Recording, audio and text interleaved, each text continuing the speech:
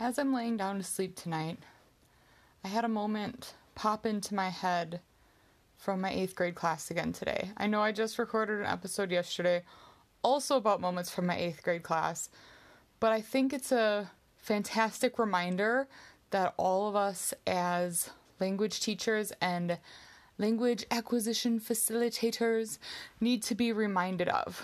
And I also think, on a side note, how awesome that I can learn and get so much from my students.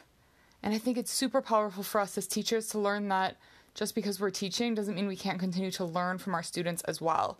It's an exchange, right? Because our classroom is a community. So they learn from me sometimes, I learn from them sometimes, I do my part, they do their part. If that's not happening, we're not going to function as a thriving community classroom. And so I'm just so glad that I've had the eyes to see and learn from them these last few days. So I just wanted to give you a quick reminder, and I promise this episode is going to be super duper short. A quick reminder about the looks of boredom or the blank stares, the non-reactions, and the closed mouths and the lack of quote-unquote participation in our classes, or at least that's how we as teachers perceive it. Number one, we have to remind ourselves, for most of us, not all of us, trust me, I know, for a lot of us as teachers, when we were students, we were the active participant. That doesn't mean we were necessarily the perfect student, but we were engaged in a lot of our classes, and especially in our language classes, right? So, when I see my student who is super capable and turns in phenomenal writing assessments and reading and listening assessments, just sitting in the classroom, staring at me, not responding to questions, and not participating, it freaks me out a little bit on the inside. A lot of different thoughts thrown through my head from, wait, is what I'm talking about really that boring? Wait, are these kids really being that disrespectful? Wait, what if they don't understand what I'm saying? Maybe I'm going too fast. That is also often one of the culprits for this situation, but wasn't today, and that's not my point. My point is, you got to question yourself on all these different things, right, and try to think about it, and I want to give you a different twist on it. Wait, are they tired? Are they sick? Is it too hot in here? Maybe I should turn the lights back on, right? These are all the things that pop through my head as a teacher when I see this blank look on a student's face, and especially a student who I know is strong in the language and who has sucked up their acquisition and their sponge brain, has sucked in all the Spanish. And I think to myself, what is happening? Do you suddenly hate me? What's going on? So anyhow, that happens a million times. And one of the students who I had this epiphany about and this light bulb went on today about is one of those students. Phenomenal kid. Love them. Love them, love them, love them. I have seen so many blank stares and blank faces from this student this year and so much lack of participation that I'm like, have I lost them? But then we do an assessment and bam, it's awesome. So I know they're not gone. They're not lost. But sometimes we also have to recognize the personality types of our students in our classroom. So here's what happened today. If you've listened to me for a while, you know that I like to do the strategy write and discuss in my classes to summarize what we talked about. So today I told the story about why I became a teacher in Spanish. That was my input for the day. Then we sat down, I had them go through their notes and pick out the most important facts that we should include in telling a summary of why I became a Spanish teacher. Then, after we write it in Spanish, I have the students as a group orally translate things into English. We read through it one word at a time. That way I can teach into any hesitations, maybe do a little pop-up grammar here and there, and we can clarify what words mean and make sure we're all on the same page. Well, I get to the phrase like le encantaba, which is kind of similar to basically loved. She loved Spanish and psychology and science and working with kids. That's what the sentence was. But we translate things directly word for word. So when we get to ley, we had like to her, encantaba, they're like loved. And basically, it pretty much means like it was enchanting, or it enchanted him it was enchanting to him or her, right? And when I said that and I clarified that, the student that I had in my mind that has given me all the blank looks, but is doing all the awesome things on their work, was like, oh, I was right. And I looked at him and I said, what do you mean you were right? I didn't hear anyone say that. Oh, well, I didn't say it. Oh, you said it in your head. You thought you were thinking that. Yeah. And I just had that great reminder that just because a student isn't saying it out loud and isn't actively trying to show off their knowledge doesn't mean that the wheels aren't turning and the language isn't still processing inside of their brain. Sometimes students need time to think on things, to sleep on things, for the brain to do its magic to provide the natural acquisition. And so I just wanted to encourage you that if you go through that checklist in your head, right? Am I talking too fast? Maybe they're not feeling well. Is it too hot in here?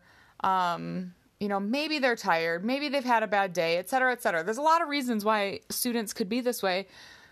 But more often than not, I would bet that the wheels are still turning and the language is still processing, whether or not they're actively giving you feedback.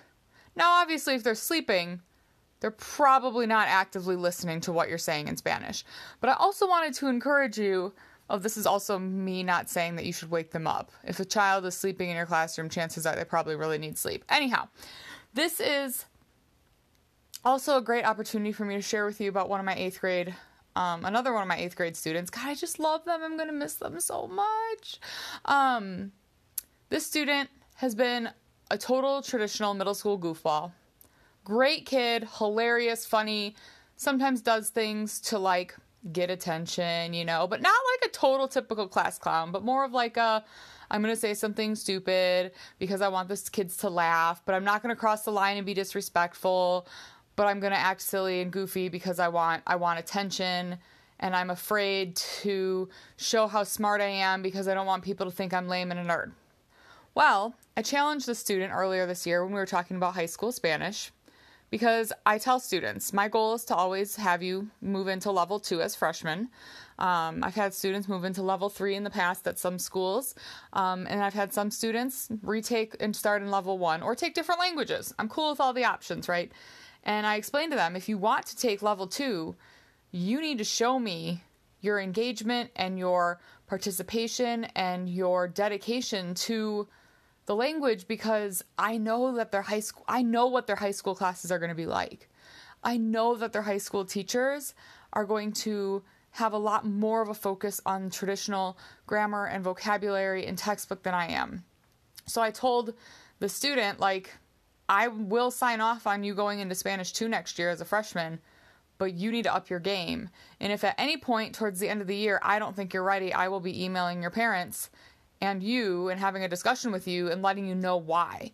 Because I want what's best for you, and I don't want you to put into a position that you're not going to be successful in. And the student said, okay, got it. Boom. A flip switched. Every single day since I had that conversation months ago, this student has brought it every day. And it is a student that if you would have told me last year, 2 years ago, 3 years ago when I first started teaching them, even in September, if you had said that this student was going to be one of my most active participants who was on the mark with their participation, right? Like sometimes we have kids that participate a lot and they're like totally off, but they just like go for it. That's not the kind of participation I'm talking about here. Focused, on point, engaged, appropriate, respectful, like dream student participation. I would have called you crazy and asked you where you got that idea from. And so I just want to remind you, as this episode wraps up and has turned into a longer episode than I thought it was going to be, don't underestimate your kids. If you are teaching with a focus on acquisition, if you are doing your part of speaking slowly, of scaffolding the language, of setting them up for success, of repeating yourself, of creating a positive learning environment, of supporting them, of putting community building in the forefront of your classroom, and they know your expectations, and you care about them, and you have a relationship with them, and you know those kids, and you create this recipe for success, they're gonna acquire the language. I mean, obviously you have to be using the language too. I don't know if I mentioned that. But they're gonna acquire the language when you set it up for success in such a way, and when the core of, and I know this sounds really fluffy, but when the core of your being and the core of your class is, we want a positive community so that we can know each other, we can enjoy each other, and we can talk about all different kinds of things while acquiring a language, the students who also buy into your vision for that environment are going to acquire the language, and they're going to fly. They're going to fly. Some students are going to fly at different levels, right? Some students are going to need more repetition and more reinforcement of different concepts, but they're going to get off the ground. They're going to fly. And even some of the students are reluctant. You're going to be like that mama bird, right? And you're going to be like, psh, get out of this nest. And they're going to start falling. But because you have put so many scaffolds in place and you have put so much support in place, eventually they're going to start to flap those wings, and they're going to realize it's safe for them to fly too. So I really hope this encourages you. It reminds you that the way we perceive things in our classroom is not always the reality of the situation. And just to give you a little hope that maybe there's so much more going on behind the scenes, going on inside of their brains that we can't see, but it ends up being magic anyway.